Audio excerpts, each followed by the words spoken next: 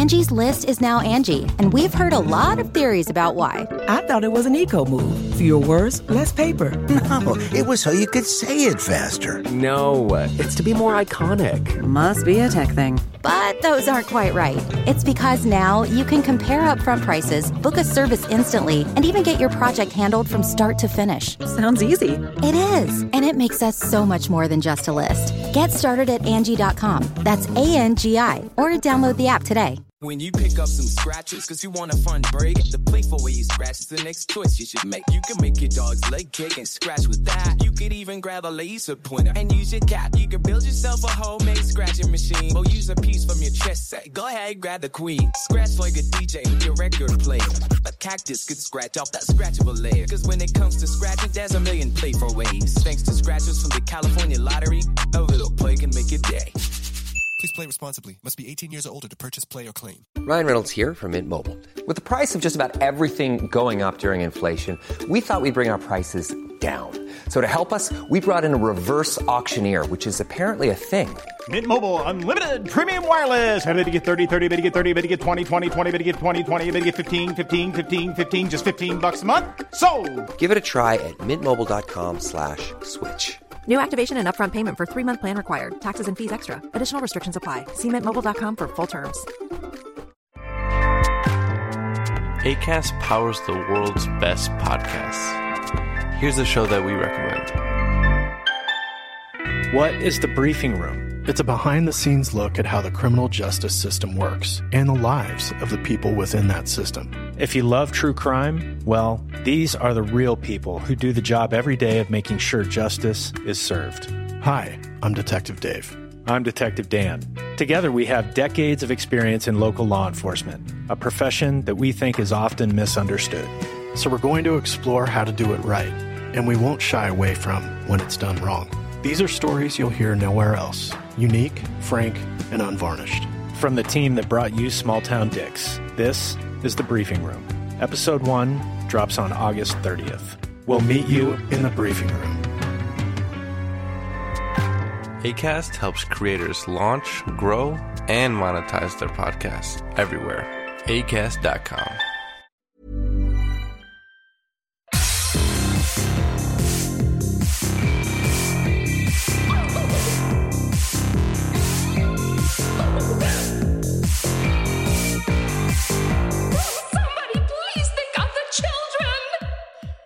And welcome back to Scarred for Life, the podcast where we open up old wounds by looking back at the films that scared us as kids. I'm Terry. And I'm Mary Beth. And each episode, our special guest brings with them a movie that traumatized them as a child. This week, our guest is author of My Dearest Darkest, which I have talked about previously on the show, Kayla Cottingham. Her most recent book, This Delicious Death, is out now. Welcome to the show! Thank you so much for having me. I'm so excited to talk about horror and also this specific film and how much it did in fact scar me for life. I'm so excited. And Mary Beth is like champing at the bit to get to it. But before we do jump into that deep end, let's start with your books. I'm in the middle of reading both. I'm listening to My Dearest Darkest on my trip, and I have download the other one for my Kindle. So nice. I'm in the midst of reading them. I haven't finished them yet, so no spoilers. But can you tell us, our listeners, a little bit about? Let's start with This Delicious Death. Can you tell us a little bit about that one? Sure. So This Delicious Death is a YA sapphic horror novel about a group of girls who have undergone this physical change after getting sick during a worldwide pandemic. Obviously, no relation to the real world. Spoiler alert. Hugely related to the real world. But instead of dealing with the effects of, say, long COVID, they instead become flesh-eating ghouls. And after scientists are able to manufacture something called synflesh that allows them to eat synthetic human flesh, they're able to reassimilate into society. And since they've all just graduated high school, they decide to do what any good cannibal would do and go to a fictionalized version of Coachella. And things go decent for the first 5 minutes, and then they immediately kill and eat a boy by accident, and so it goes a little off the rails after that. Just got to that point where they just feasted on one of the band members. Yeah, it happens to the best of us, you know? It does. And when I was reading this, I was like, boy, it's such a nice metaphor for our COVID response. But then I'm also thinking, boy, I would have been one that would have been hollowed because I have long COVID. And I'm just like, that would be really weird. Yeah, I mean, you know, at least you don't have to like actively eat fake liver all the time to live. So, you know, pros and cons. Positives. Yeah. Pros, cons. Well, and I know Mary Beth is, because you've talked about this on the podcast before, you loved My Dear Starkist, and I'm about halfway through it at this point. But you had a story about finding it, Mary Beth. I did. I was like halfway through telling it before we started recording, but I was in a Barnes & Noble just looking for, like randomly looking, and this very cute queer woman comes up to me and she goes, "Do you by any chance like queer horror?" And I look and I go, "Absolutely." I was like, and I was immediately clocked from across the Barnes & Noble, and she led me to your book. It was like book of the month at Barnes & Noble or something. It was like the release of the month, and she was like, "You'll love it." And she gave me all these comparisons. She was like, "It's The Craft, but with cosmic horror." And I was like, "Give me the book. Give it to me in my hands." And she was correct. I loved every minute of that book. It's gay. Like, a lot of your work is very gay, and I love that. Yeah, it's all of gay. it, in fact. It's all gay, and it's so great to, like, read about these stories of, like, gay, like, complicated gay women who are also monsters, maybe, sometimes. And it's just, like, what drew you to, I mean, that's kind of a weird question, but, like, what drew you to wanting to write about, like, queer women in these scenarios, and like where like did your journey kind of start in wanting to write about these kinds of characters? I had the sort of thing where I feel like horror chose me. I didn't choose horror. Where when I was originally querying My Dearest Darkest, it was pitched as dark realistic fantasy, which is like not quite what I would call it these days. And at the time, I was doing that because even though it had a lot of horror elements, I didn't think that horror was going to be particularly marketable. Mm-hmm. And I also thought of horror as being like, it was a boys' genre. It was like, that's where Stephen King writes. It's, you know, that's horror's for guys, basically. And whatever long convoluted genre I have created is for me.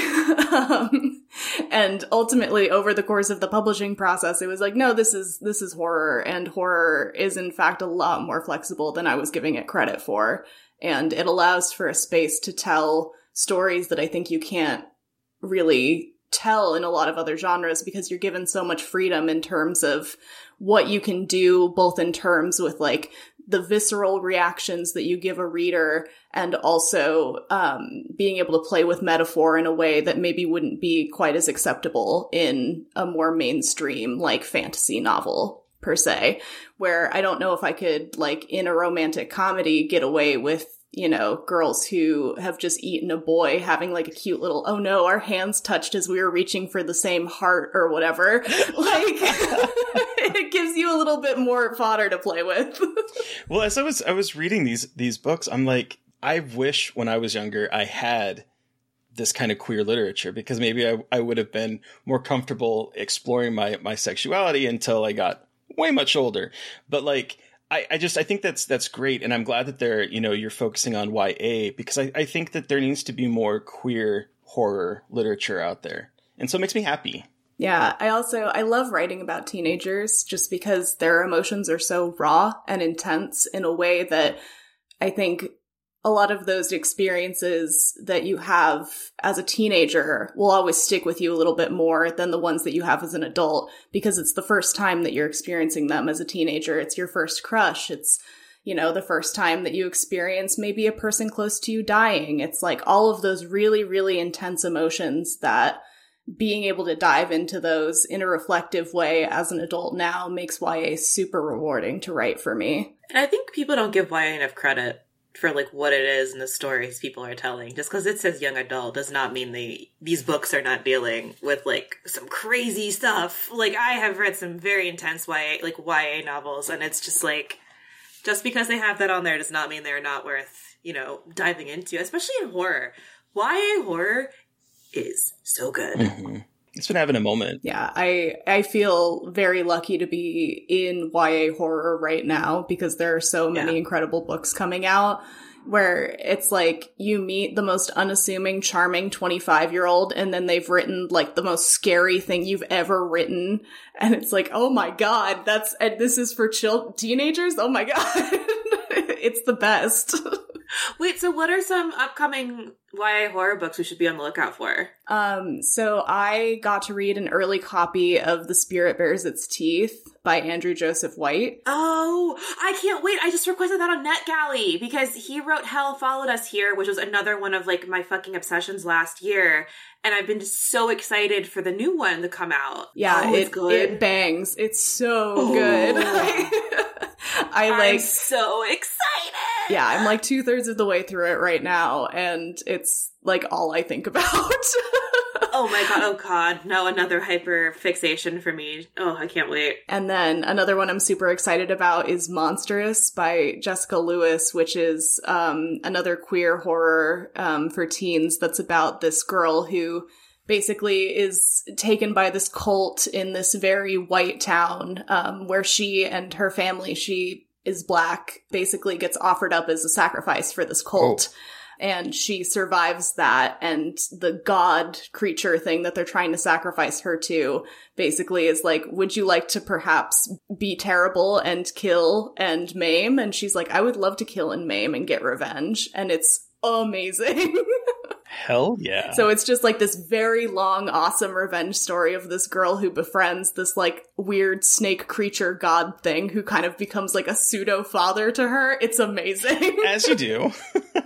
Yeah, like you do. You know when you get adopted by a giant snake in the woods? I wish I did. Honestly, I wish I had that experience. I think that the support of a snake dad would have gotten me really far in life. Amazing. Not related to snake dads, I'm so sorry. I couldn't think of a good segue. So when did you know you wanted to be a writer? I was one of those kids who, like, given a lined notebook, was like, well, it's time for me to create the most unhinged stories imaginable. So it would be like, you know, it would start off as a very sort of classic 5-year-old story of like, the dog goes to the park, but then it was like, the dog steals a baby. The dog takes the baby to a river, and you're like, what is going on with this kid? So I definitely I was into writing very early. It was sort of my way of getting a little bit of escapism because I am the youngest child by 10 years. So my siblings at that point were a lot older than me and did not want to deal with this like foolish infant running around the house. So I was like, great, I'm going to make up some little stories about really, really weird stuff and it will work to entertain me. But I just kind of kept going all the way until I was, I think, 13 or 14 when I wrote my first like book, quote unquote. And just was cranking out manuscripts after that, and I queried like 4 or 5 times as a teenager. Wow. Not successful,y mind you, but I certainly gave it a shot. I was gonna say, you still tried, which is awesome. Wow. At one point, I remember being like, my book is a ripoff of Percy Jackson. I bet the best thing to do would be to query Rick Riordan's agent. And so me, age 14, was Googling, like, who represents Rick Riordan? And will they represent me? That's amazing. Did you ever hear back? Did you ever get in touch with someone? I did, like, find the person, but they did not respond to my query, which is not a huge surprise considering it was just thinly veiled fan fiction of a book they already represented. That's amazing.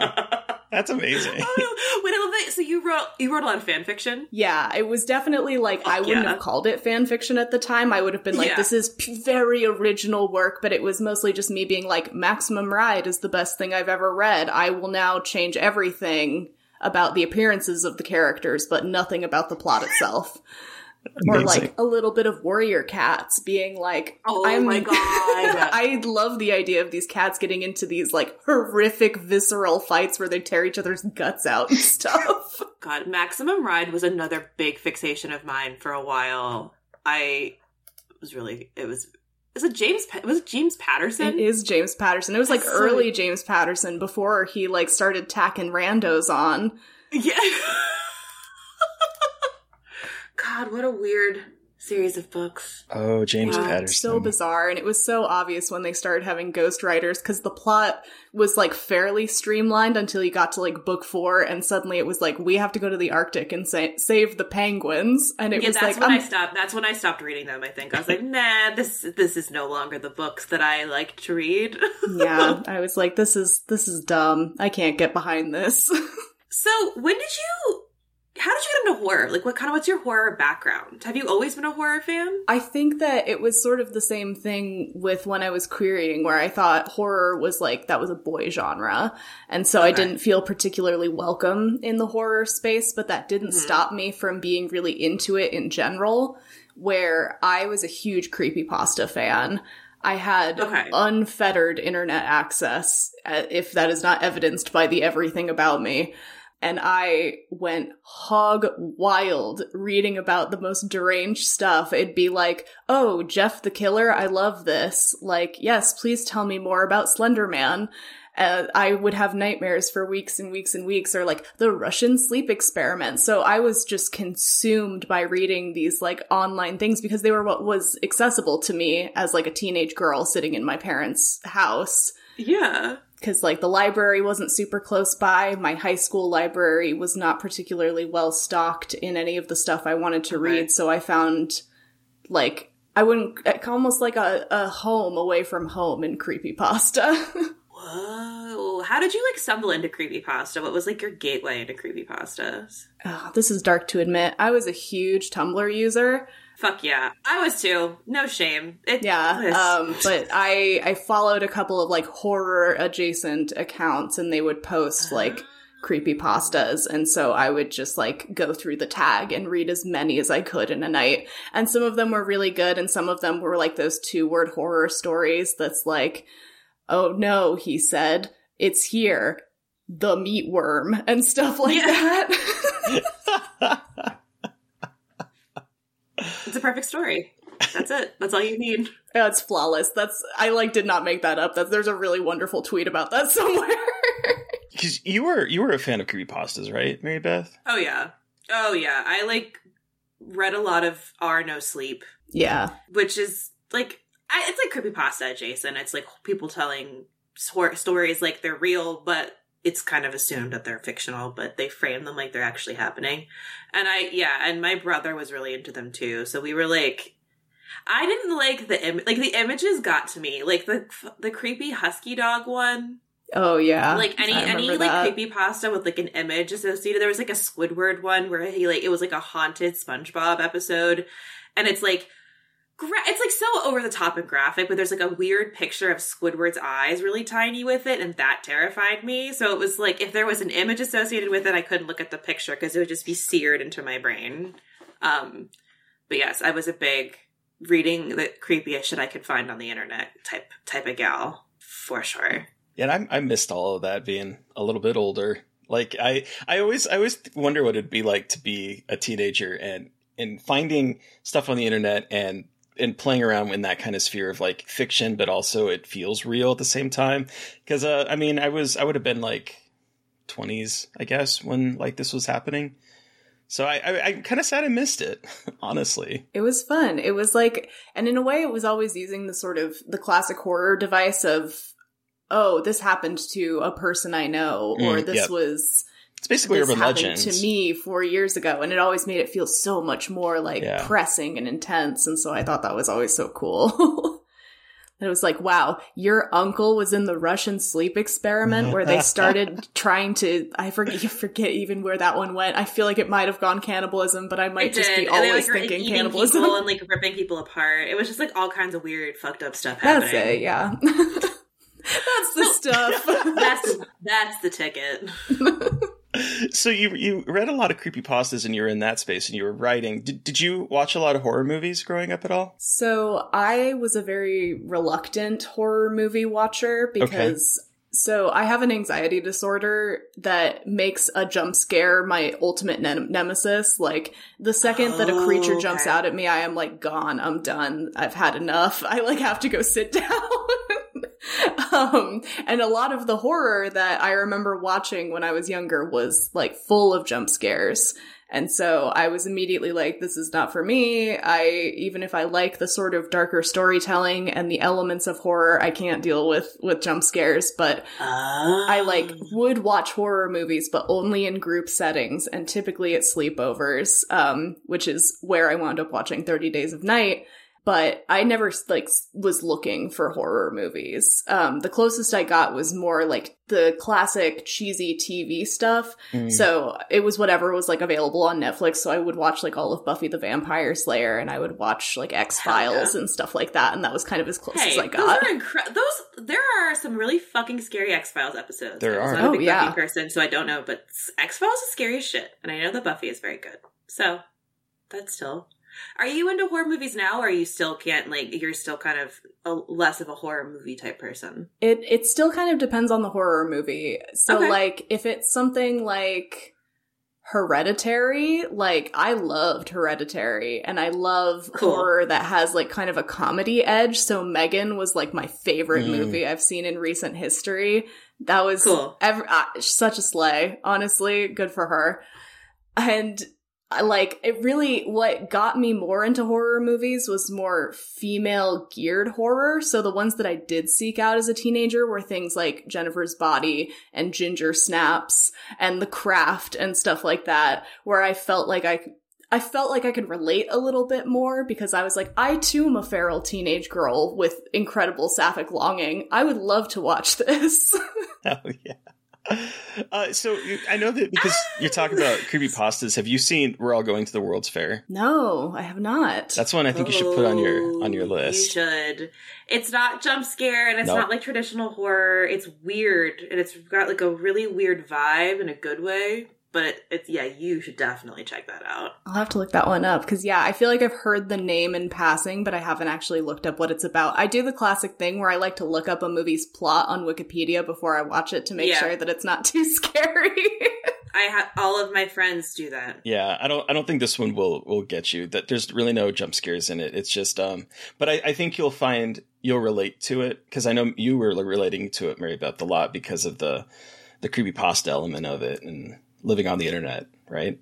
Yeah, growing up on the internet and also like being a kid who might be queer and you don't really know how to deal with that as a kid and you kind of just like look for people online and sometimes you don't always find the most savory of people online when you are searching for community. So it's good.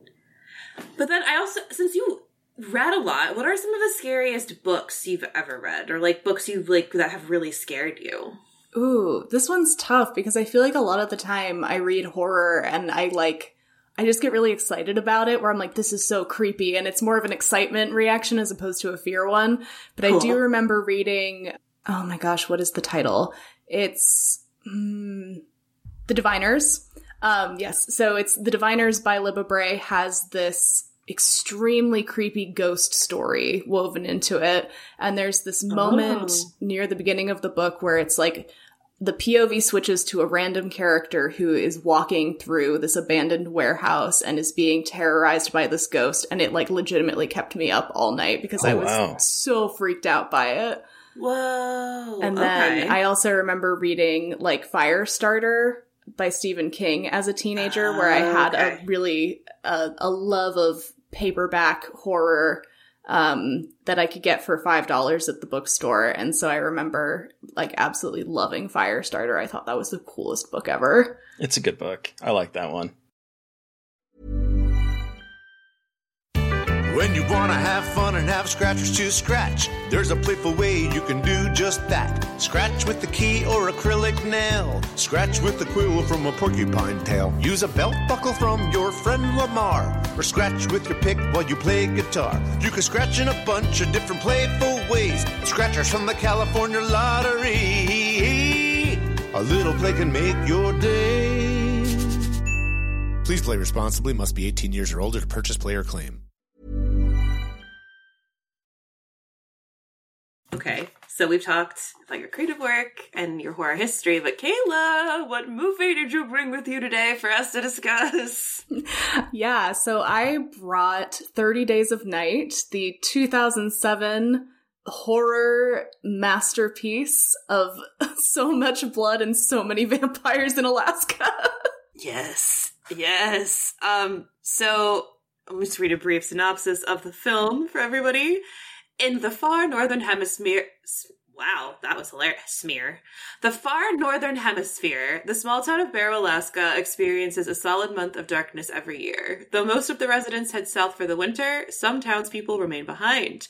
However, those that stay regret their decision when one year, hungry vampires descend on Barrow to feed. Bum, bum, bum. All right. So take us back, Kayla. How old were you when you saw this? How did you see it? What about it scared you? Give us your horror story. Yeah, so I, as I previously mentioned, was not the sort of kid who was looking for horror movies, but I was the sort of kid who loved to succumb to peer pressure. So I was at a classic all-girl sleepover. You know, the kind where everyone drinks a lot of soda, you reveal the most traumatic moments in your life, and then you slowly get lured into watching a horror movie. That was the scenario here. So we were in my friend Forrest's basement, and she was a big fan of going to, like, the Blockbuster and sort of looking through to just try and find the creepiest horror movies she could just to freak me out, and pulled this one off the new release sort of shelf. I think I was 13 at the time.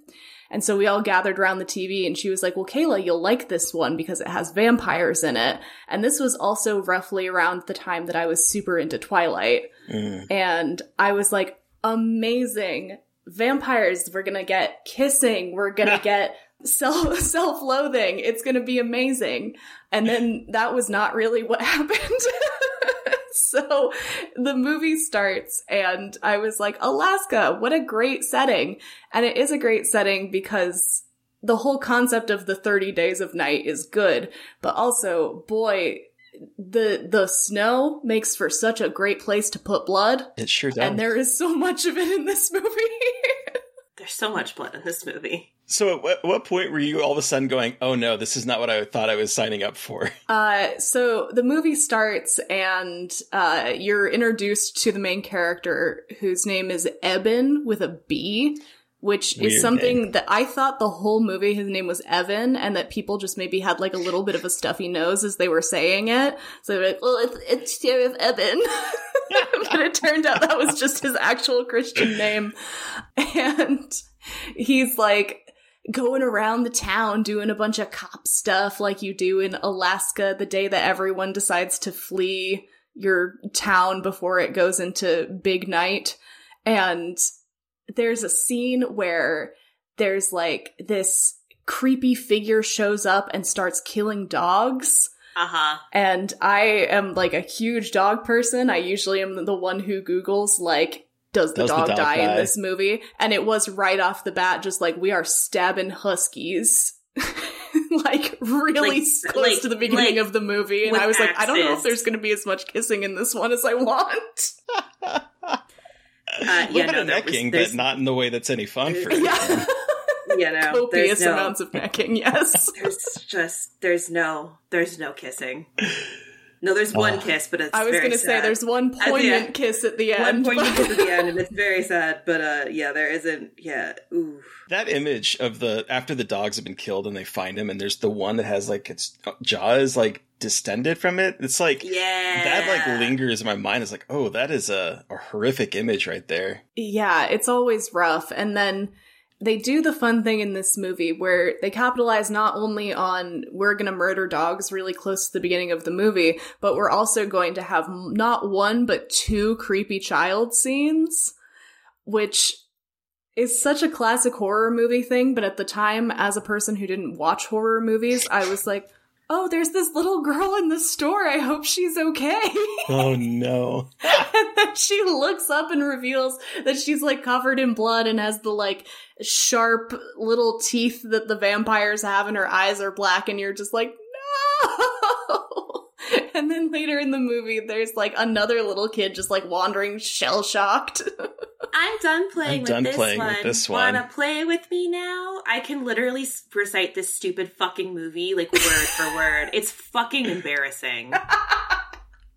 It's just like, oh my god, it's such a classic creepy kids shot. And then they have to try and take an axe to this kid, and it's so wild to watch. Because it's doing the like little kid skittering thing around, because she's a vampire at this point, and you're just like, no thank you. But you made it through the entire movie at the slumber party? I did, shockingly. There was... I think part of it is that because we were 13-year-olds, we were like continuously trying to sort of make jokes, even though we were super scared.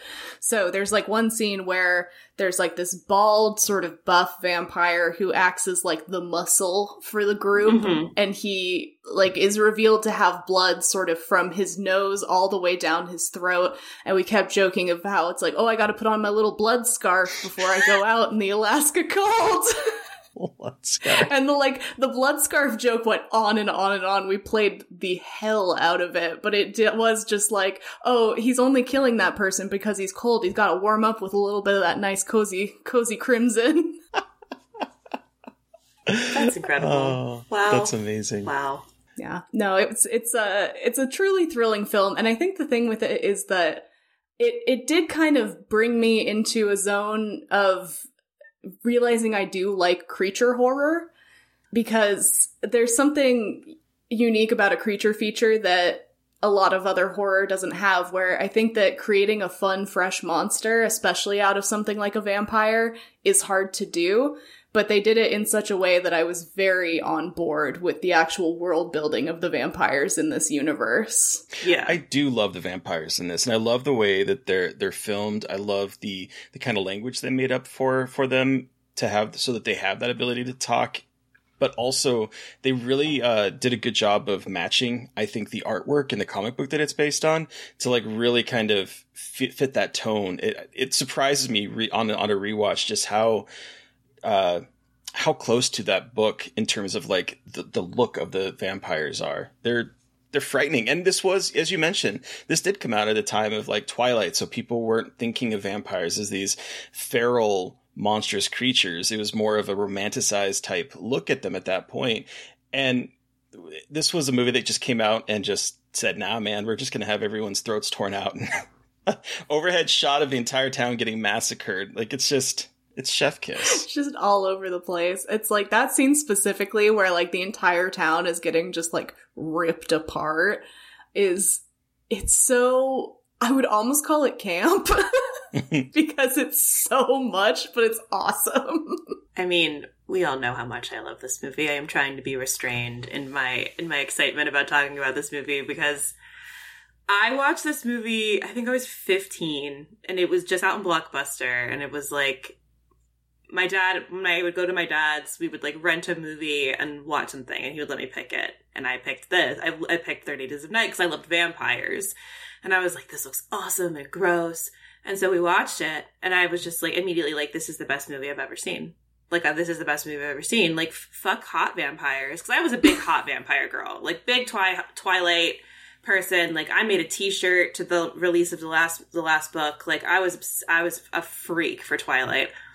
But then when I was like, wait, feral vampires? Wait, that's even cooler.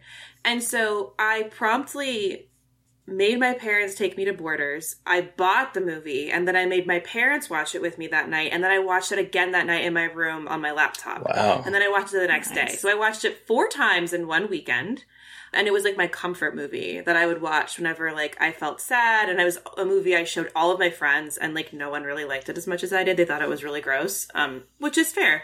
But it was like this movie that I just watched all the time. And it was like a combination of loving how bleak it was and also thinking that Josh Hartnett was really sexy, but also Melissa George, who plays Stella. And I think it was just like, I was very horny and very into gross stuff. And I think it all kind of conflated onto this movie, which is really funny to say. But I still love this movie. Like, I understand criticisms of it. I know there's like, it's not a perfect movie, but I just think David Slade, right? That's the director who did Hard Candy as the director. Candy. And I just I think he's a really good eye, like really good aesthetic, like good sense of like filming. And this movie is so stylish, and every kill is so fucking good. And everything about it, I think, is framed so well. I think it loses steam, and we can talk about it in the back half, but I just think, like, it's just, you get that sense of, like, isolation and both, like, so much space and so little space, like that claustrophobia at the same time. And it's just, like, so everything about it is just, like, terror-inducing. It's terrifying. Yeah, it's like every time they have to try and go from one building to another building, like, it's heart-pounding tension. It is really well done, especially when you get the scene in the blizzard where they're trying to get to the like supermarket or whatever. That was terrifying to me. Yeah, he's a really good visual director, and it's interesting because then he would, after this, go on to direct a Twilight Saga movie, Eclipse, which is wild to me. I forgot that he directed. I also totally forgot about that. And honestly, Eclipse is the best one in my opinion. Me too. I agree. He knocked it out of the park, man. Yeah, and he he's an interesting director because he did the Bandersnatch episode of Black Mirror, which was really good. Oh yeah, he came out swinging with Hard Candy, which is a wild film. He has a movie that has been in post-production for, like, it feels like years. And I just don't know if with all of the, like, COVID stuff, if it just got kind of shelved. But he has, like, an adaptation of a book called Dark Harvest that was supposed to come out 2 years ago. And it's still, who knows where it's at. And I love his work. I just wish there was more of it. You know, he does a lot of TV though. He's directed a lot of episodes of TV. Yeah, he does a lot of TV. But he has a very good visual eye, and I think he fits the aesthetic really well of what Steve Niles and Ben Templesmith, the comic creators, really kind of honed in on. I think that he really captured that aesthetic, both with the way Barrow looks, but also the vampires and just the overall feeling of it. Yeah, there's a scene I always remember of the, like, lead vampire's girlfriend tries to go into this house where Eben is, and he, like, turns a sun lamp on her, and it burns a good chunk of her face and her body, and it's like it's very stark because they have the very white skin, but then it's just fully burned on one side. It's really good dramatic, like, visual effects that make it clear that you know, this is a bad scenario for them. But also, I think it's like, I don't know, they show that the lead vampire still cares about her. Yeah. I don't know. They, like, because the vampires are not human, but they also still have, like, I don't know, it's interesting. They're fun to watch. Yeah. They're very fun.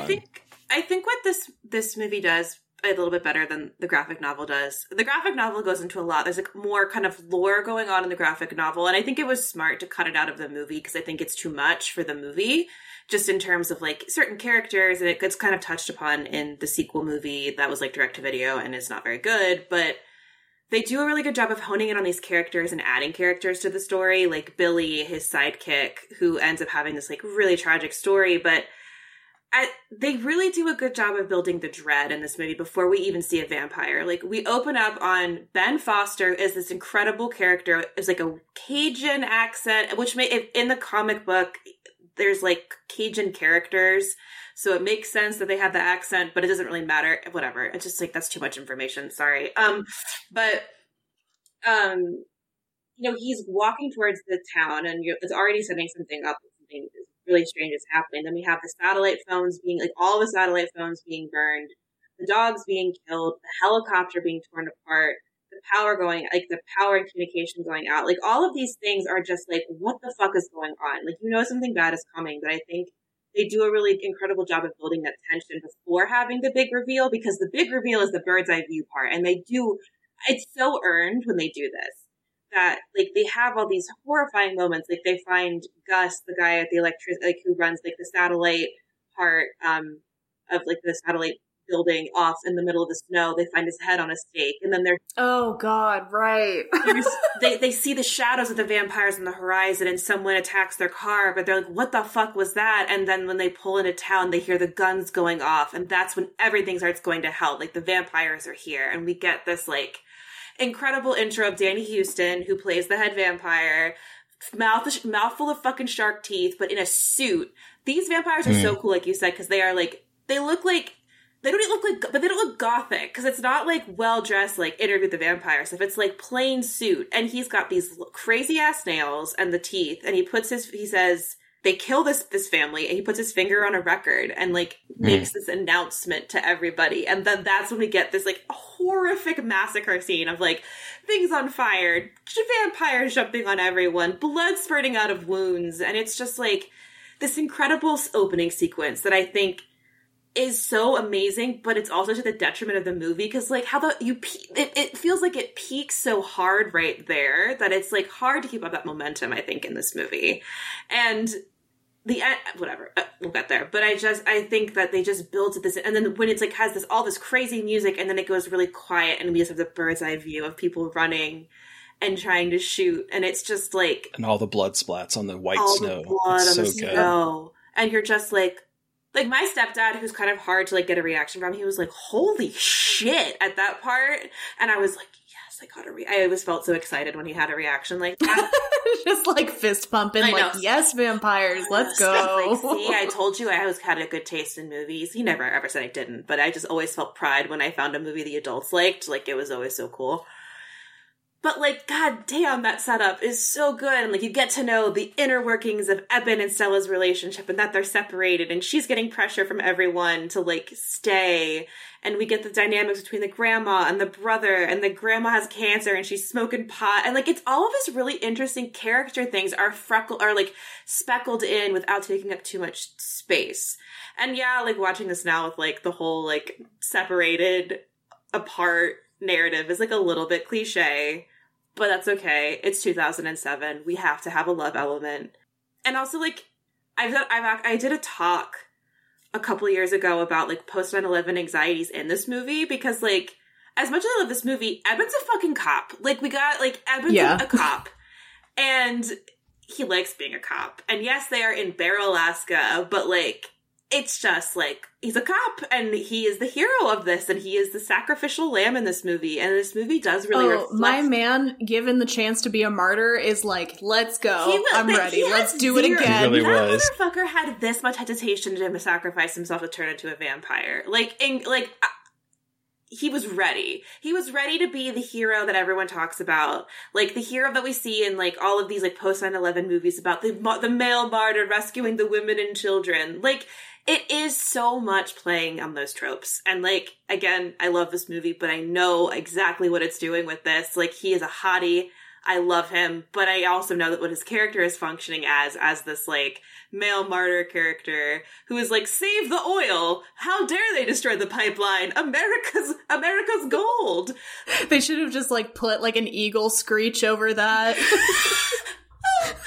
America, fuck yeah. And it's just like, you know, it's so obvious what's kind of happening here in terms of, like, the weird outsiders who can't speak English come in and invade this like small American town that has an oil pipeline that is, like, very important resource, and there's a cop that has to protect, and the manly men have to protect, and the woman can't be a cop. It's just like, there's some very late 2000s gender dynamics going on here, and that... Well, I will say, I mean, Melissa George's character is a fire marshal, and she carries a gun. Like, oh yeah, and she was a cop too. She was a cop before she left. Like, she was a cop there, I think, before she left. I feel like at some point in the movie, everyone is a cop.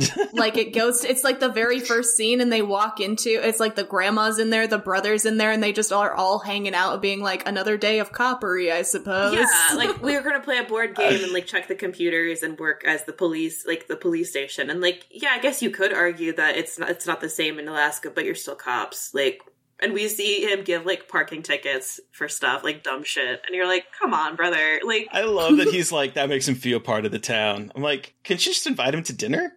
Why are we giving him a citation to make him feel like part of the town? And, yeah, like, it's definitely got some very regressive politics going on.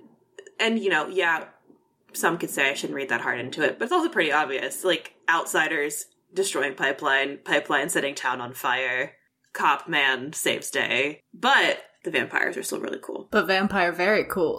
Very cool. Well, you talked about the way that it builds dread, and I would say that the first half of this movie is the best part. The little seeing kind of how everything that's happening is sort of like clicking into place with Eben, where he like they first find the pile of burnt satellite phones that they had that have been stolen, and he's like, well, that's strange. And, you know, the Billy is like, oh, maybe it's just kids, you know, pranking. He's like, they would have been lefting a note, like, fuck you. Like, there's like that moment. And then we get to town and the dogs are slaughtered. And he's just like, there's something going on. But just the way that it sort of like is in this very isolated area already, the vampires are even more slowly isolating them. And it's like all of these little locks that are clicking into place until the moment that, you know, the big shot of the town or whatnot. But I love the beginning part, and I forgot how tense it is. And you're just like, something bad is happening. You can feel it in your gut this entire time. But the movie is very restrained in this early part. The only thing we have is the scene eating Ben Foster, the stranger, who's just like, you talk about camp. His character is the campiest part of this movie. He's just like, oh my gosh, him like handcuffed after being like, I'm gonna pick the lock with this like Parcheesi piece or whatever. It's like, yeah, go off, King. Go, sure. Give me a bowl of raw hamburger.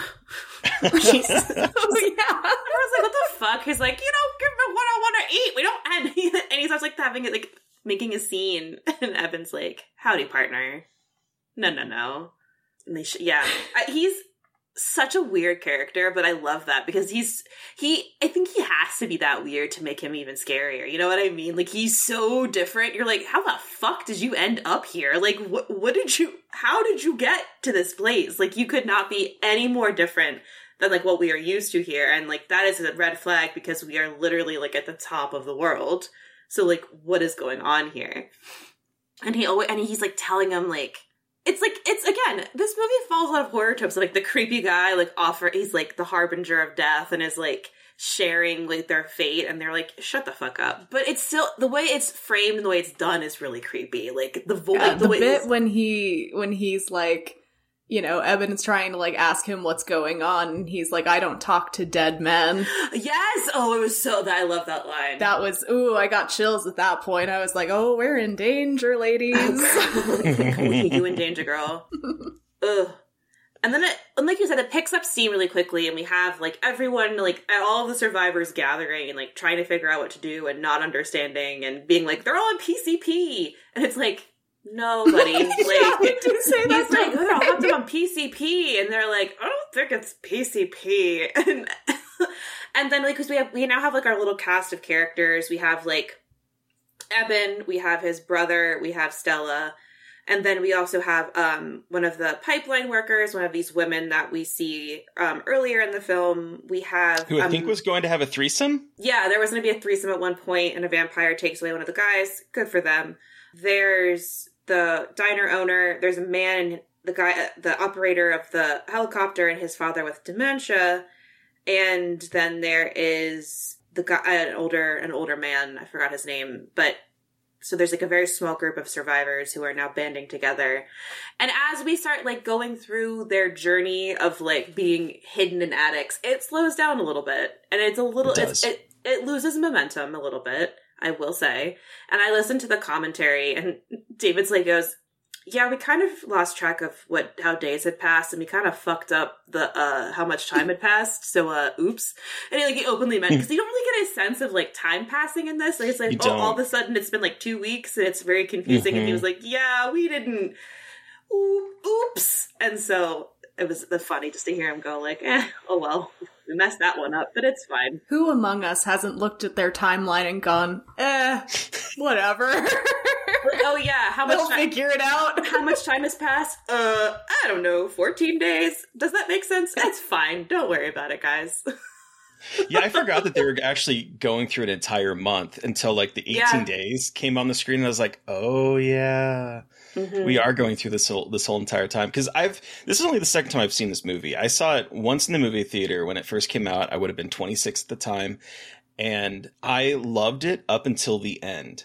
And I still think, because like I feel like the most of it is very grounded. It's very, yes, the monsters are fantastic at parkour, and they're just flopping around all over the place. But like, it feels really grounded in these characters and in this place that I grew up in Alaska. And so like, it felt sort of like this very real, down to earth thing. And then all of a sudden he's shooting up vampire blood and turning into a vampire. And I'm like, okay. That was such a wild choice, because it truly, like, the word distraction is breathed around this man, and he just jumps up. He's like, yes, let's do it. Let's go. And then it gets to the end. Hero. I must be a hero. It's like, oh no, she's trapped under the car and the oil is coming. And I'm like, and your reaction is to, okay. Shoot up some vampire blood and... Let's go. With like no knowledge of whether or not that's going to do anything. Mm-hmm. Knowing full well that, like, I mean, he says, you know, at one point, like, oh, that people are retaining their humanity a little bit. I'm like, okay, but you don't know what the difference is going to be if you're shooting up blood versus getting bit. Like, what is happening here? You could just immediately turn on your people and slaughter them. Yeah. That's the only part, and it's still on this rewatch. It's the only part that I do not like about this movie, because it reminded me that this is based on a comic, as opposed to, and that's nothing to say bad things about comic, but it felt like it felt like jumping the shark a bit in terms of the more down to earth, very grounded relationship, and it almost felt like a Deus Ex Machina moment. It's like, how are we going to get out of this? I'm going to shoot up some vampire blood and turn into a superpowered vampire and kill the lead guy, and then everyone else will flee. And I'm like, I don't think that was the way to go. But other than that, I think I really enjoyed this movie on seeing it in the movie theater, and I don't know why I haven't watched it as much since then. So I was really glad to be able to revisit it, because I think, as someone that lived in Alaska, and I lived in the southern part, I lived near Anchorage. It's we do get weird times of day where it's like, in the summertime, the sun would set about midnight and come up at like 4 or 5 in the morning. And then in the reverse time, it'd be like kind of the opposite. And so like seeing kind of like the isolation of Alaska, as someone that lived there for 8 years, it was really kind of cool to see. And I think it's a great setting. I am a huge fan of isolated horror. Isolated horror is my favorite. The Thing, or like being underwater in like an underwater laboratory like Sphere or something, or even in this one being just separated from society where there's nowhere to go. It's that kind of setting that it's my favorite. I'm also a huge fan, which, as you're saying that, I realize I did that with This Delicious Death, where they kind of get stuck in this like canyon or valley, and there's like one road in or out. So it is kind of that same sense of being enclosed and being trapped. And it worked really well in this movie, especially when they do, like, as much as the scenes of them hiding in the attic are very like, you know, where's the action? It also it adds that sort of confining sense that is really effective.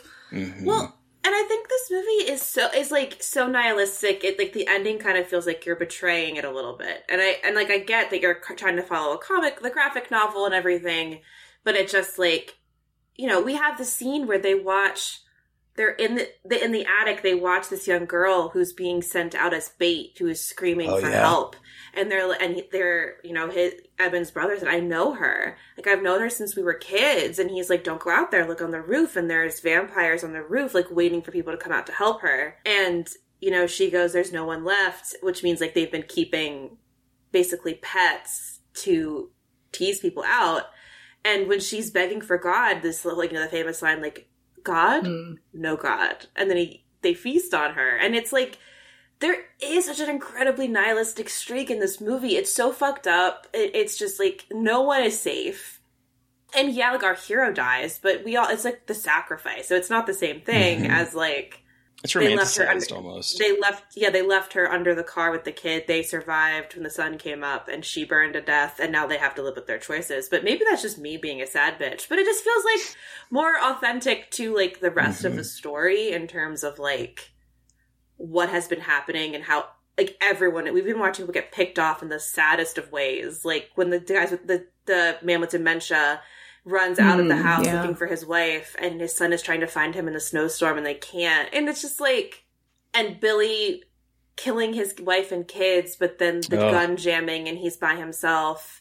It's just like tragedy after fucking tragedy. And then having this ending, it is like, again, very 2007, like, there's hope, even if there's, like, bad things happening. And it's like, yeah, the ending scene of them, like, sitting on the hill watching as the sun finally rises again after a while, and you're just like, oh, okay, this is very Hollywood. This is very, like, American storytelling of, like, we have to make sure that there's still, like, a nugget of hope at the end of what has been a very nihilistic film. Yeah, and I know that, like, the script went through a lot of revisions in terms of, like, with Steve Niles came up the concept of it, was pitching around, and then when it finally got picked up, then they brought in other people to, like, tinker with it, and then more people tinkered with it, and by the time David Slade was on, he tinkered with it a little bit. They went through a couple different drafts and revisions from different writers, and I do think that there is a little bit of disjointedness in the final script of this. I think the script is probably the weakest part of this. I think most of it, of what really works for me, is the visual storytelling and the cinematography, and the acting, I think, is really good in this too. And I think that sort of elevates what is kind of a patch-worthy script in some ways. And I do think, especially on this rewatch, I do think that you can kind of feel that this has a number of different hands in the pot in terms of, like, trying to make it close to the novel or close to the graphic novel, or trying to, like, honor it but not be as close to it. And I think there is a little bit of headbutting in terms of the way that the script kind of came together based on all the different drafts of it. But I still think it's a very effective movie. And what I really enjoyed, again, kind of going back to the isolation, I love Alaska's a weird place. There are people there, like where I lived, there was a lot of military families, because there's a base, and that's why we were there. My dad was stationed at Elmendorf base in Alaska. So you would have, like, people that either have lived there their entire life, or you have people that are going there to escape. Like, even they say in the movies, like, a lot of us came to Barrow for that freedom, like, because you're so isolated, you're so away from everyone that if you're running from a dark past, or if you're trying to, like, hide, it's the perfect place to go. And so there's a lot of weird people that were up there, either people that were there briefly, or people that are hiding from someone, or people that moved up there and just love the outdoors. But there are parts of Alaska that are so isolated. I remember there's a story. Have you guys ever heard of Whittier, Alaska? Sounds familiar. You'll have to say what it's known for, and then I'm sure that'll trigger it. So it's a town. It's a sleepy town on the west side of the Prince William Sound, and it is, the only way to it is either by sea or through a tunnel in a mountain. That is the only way through. At some points of the day, the tunnel is one way only, so you can only get through it at certain times. And at night, it closes up. So if you're stuck outside of it, you're not getting into town because the mountain is closed. And everyone pretty much lives in a 14-story building that was a former army barracks. And it looks kind of like an aging hotel. And so, like, everyone pretty much lives in this hotel. I've heard of this weird thing. It's so wild to me, but that's what you get here. I'm sharing in chat the article link where you can kind of see the hotel. But this is basically, like, that's basically where everyone lives. And there's, like, a post office, and there's, like, a goods store and everything. But everyone lives in this one building that is so isolated that you can either only have to get to it from sea, or hope that you can get through that tunnel because it closes. It's so wild to me, but this is typical, like, Alaskan life, particularly as you get further north in it. And I think that Barrow, Alaska, in this really kind of captures that same feeling so incredibly well. And it's a real place. My grandpa's been there, because he was in the Navy. And I was like, wait, you've been to Barrow, Alaska? He's like, yeah, do you know what Barrow, Alaska is? I'm like, do I know what Barrow, Alaska is? I am intimately familiar with Barrow, in fact. I could draw you a map of Barrow, Alaska.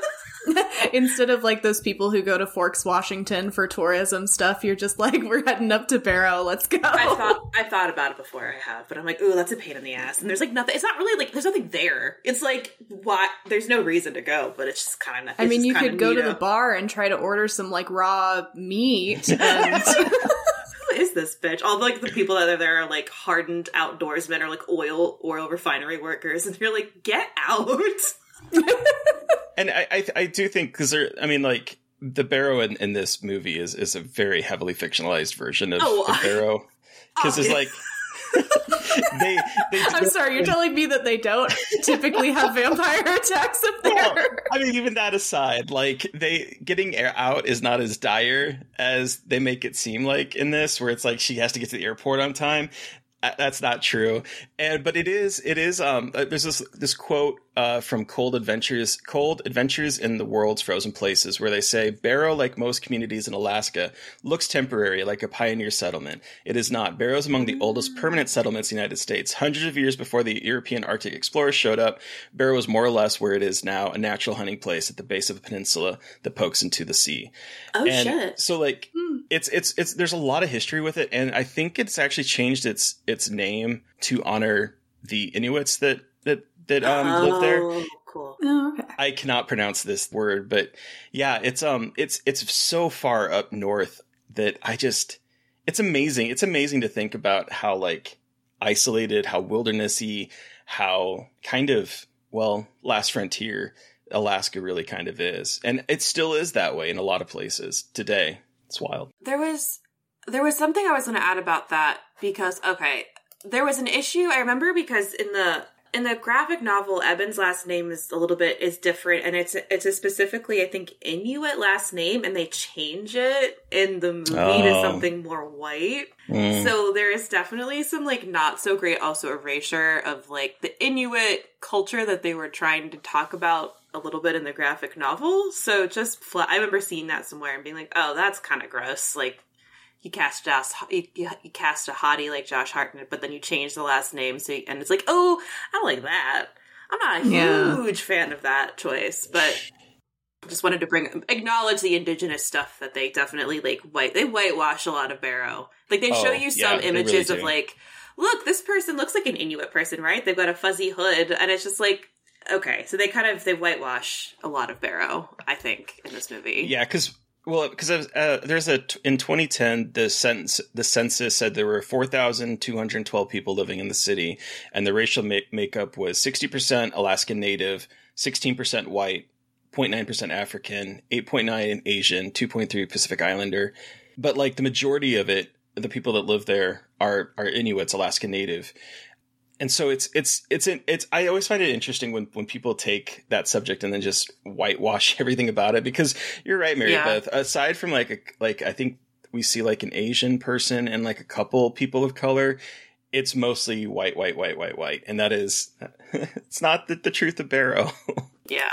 But that happens so many times in movies. I know. It's a bummer, but I wanted to acknowledge it. Yeah, absolutely. Is there anything else you want to hit on before we wrap up? I guess one sort of funny outcome of watching this movie is that I did develop, like, a very intense fear of vampires. Oh, okay. Oh! As a 13-year-old, I was very afraid of vampires after this. And I have pictures of it.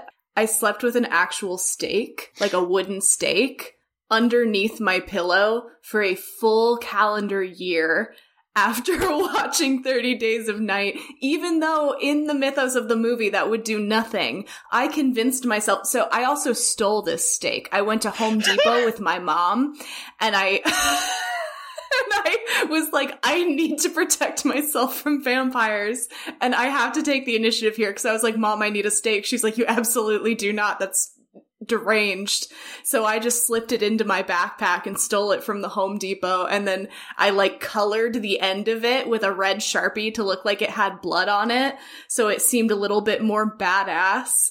But I, like, legitimately slept with a stake under my pillow for a full year after watching this movie. Kayla, you and I would have been such good friends, because, like, when I was a kid, all I would get from horror movies is, and I've mentioned this in the podcast before, is how to kill monsters. I would be like, okay, well, if this monster comes, I know that this is what's going to be effective for it. I had one of my friends, because I was obsessed with vampires growing up, I had one of my friends who was Catholic. He went to his church and got me a vial of holy water that I kept by my bed in case I wanted to, like, I needed to splash it on some vampire. Like, I get you. It's funny that you stole a steak from Home Depot and hide it under your pillow, but that's behavior that I had too as a kid. Like, you'd tell me, like, what kind of creature up against, but like, oh, well, you can kill it with this, and this. I know because of this movie and this movie and this movie. So I completely understand that kids are more ready for the apocalypse than anyone else. Absolutely. There's something about that mindset of being a child where you're like, I have very little power, but you know what I do have? The ability to sleep with a stake under my pillow or get a vial of holy water. I will take control of my situation, and I will come out victorious. I wanted to be a vampire, so I was like, Yeah, I wanted it. I was a weirdo and was like, well, not at this point at seeing this movie. I think I was a little too old for that.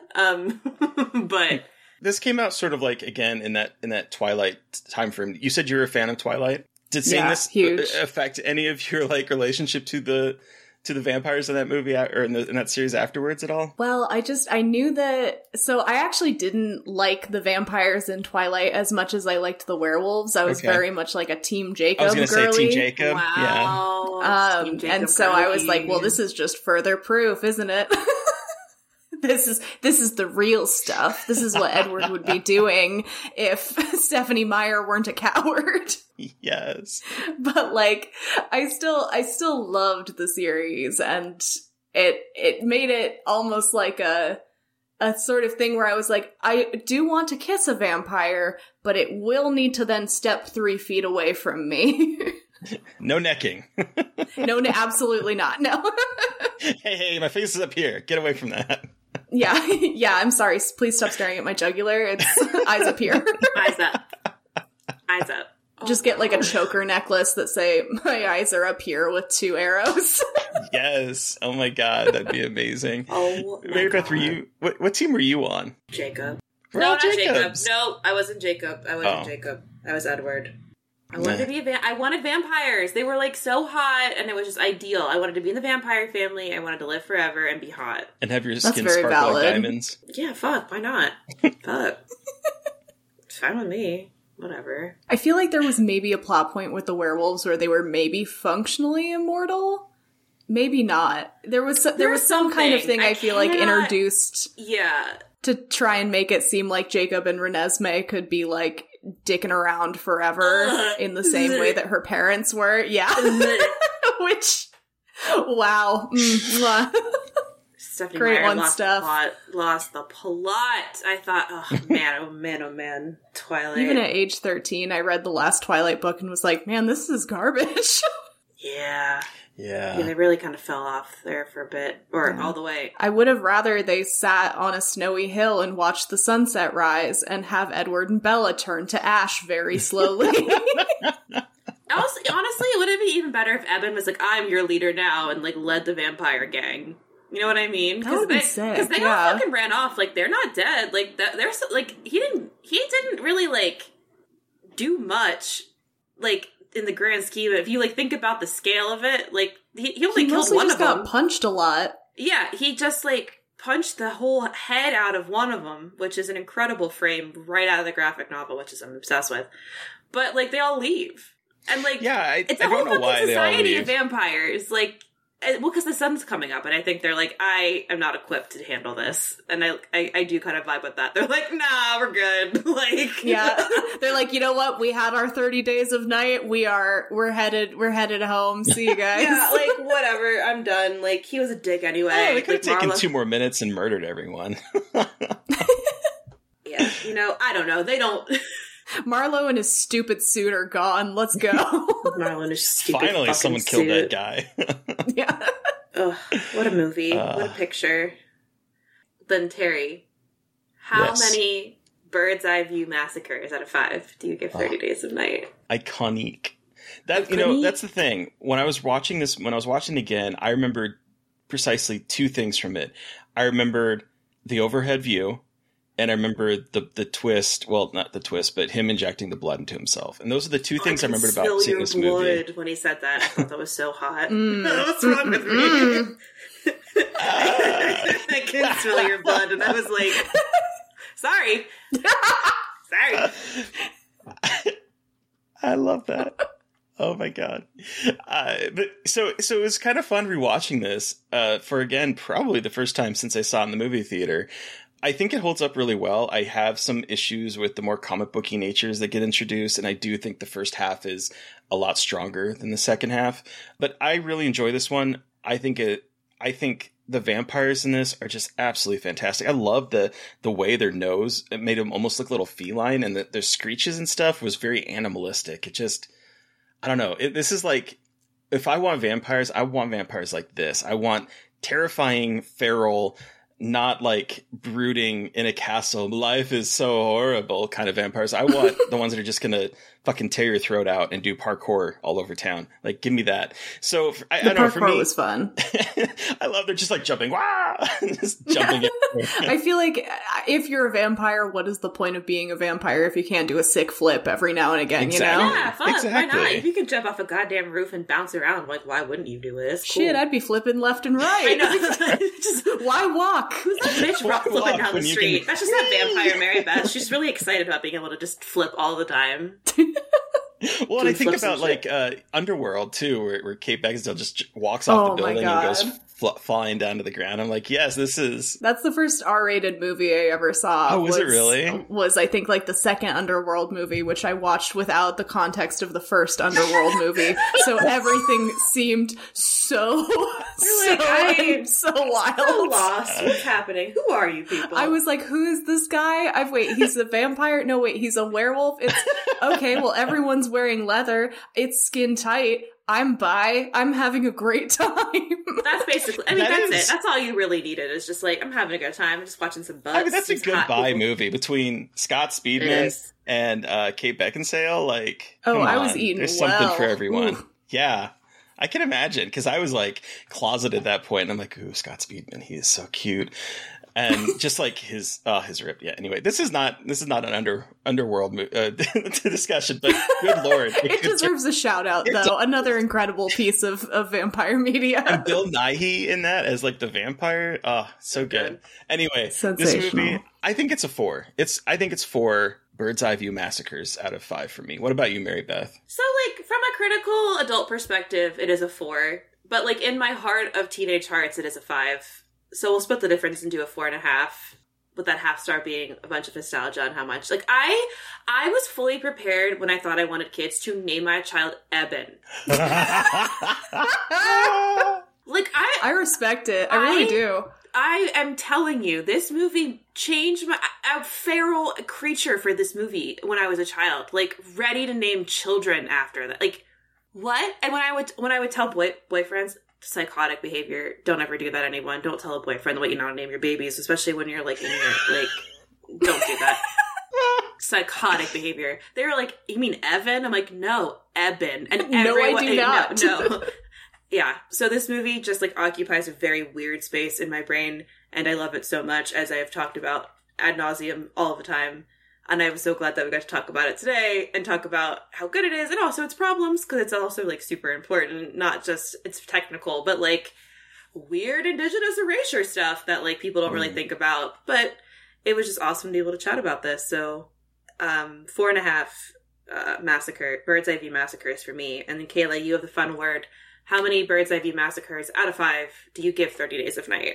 I would give it maybe 3.5 Bird's Eye View massacres. Hell yeah. But I would give it 5 out of 5 blood scarves. Hell yeah. Just needs to stay warm in the Alaskan cold. He's gotta get cozy. I love that. Well, thank you so much, Kayla, for joining us to talk about 30 Days of Night. Where can our listeners find you? And the floor is yours. What do you have to plug, and what can you share? Yeah, so you can find me on Instagram and on Twitter. Just under Kayla Cottingham. My Twitter handle is peculiarity, like the beverage, and I'm KCotCan on Instagram. You can buy my books wherever books are sold. If you're looking for an indie to get them from, I do signed copies from All She Wrote Books in Somerville, Massachusetts. Oh, cool. And yeah, feel free to follow me to hear more weird takes about things that I did when I was 13, like stealing steaks from Home Depot. Hell yeah. So listeners, you've heard from us. We want to hear from you. What was your experience with 30 Days of Night? You can send us an email at scarredforlifepodcast@gmail.com. Or you can reach out to us directly on Twitter. I am at MB McAndrews. And I'm McGailey Dreadful. And of course, don't forget to follow the podcast on Twitter at Scarred Podcast. And please don't forget to review, rate, and subscribe. And if you want to help support us, we do have a Patreon. Thank you to Eric Power for our artwork. Thank you to Sean Keller for our music. Thank you everyone for listening. Please stay safe out there, but most importantly, stay creepy. And until next time.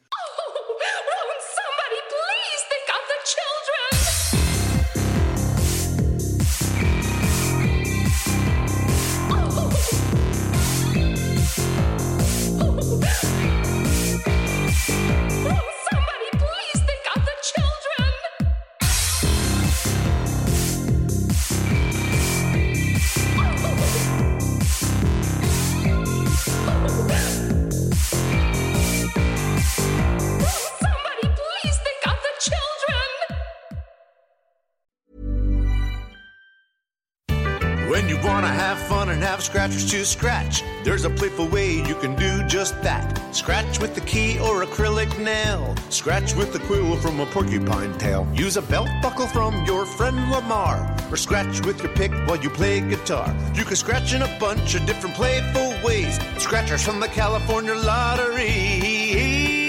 A little play can make your day. Please play responsibly. Must be 18 years or older to purchase, play, or claim. Acast powers the world's best podcasts. Here's a show that we recommend. What is The Briefing Room? It's a behind-the-scenes look at how the criminal justice system works and the lives of the people within that system. If you love true crime, well, these are the real people who do the job every day of making sure justice is served. Hi, I'm Detective Dave. I'm Detective Dan. Together we have decades of experience in local law enforcement, a profession that we think is often misunderstood.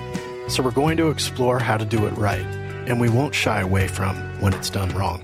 These are stories you'll hear nowhere else. Unique, frank, and unvarnished. From the team that brought you Small Town Dicks, this is The Briefing Room. Episode 1 drops on August 30th. We'll meet you in the briefing room. Acast helps creators launch, grow, and monetize their podcasts everywhere. Acast.com.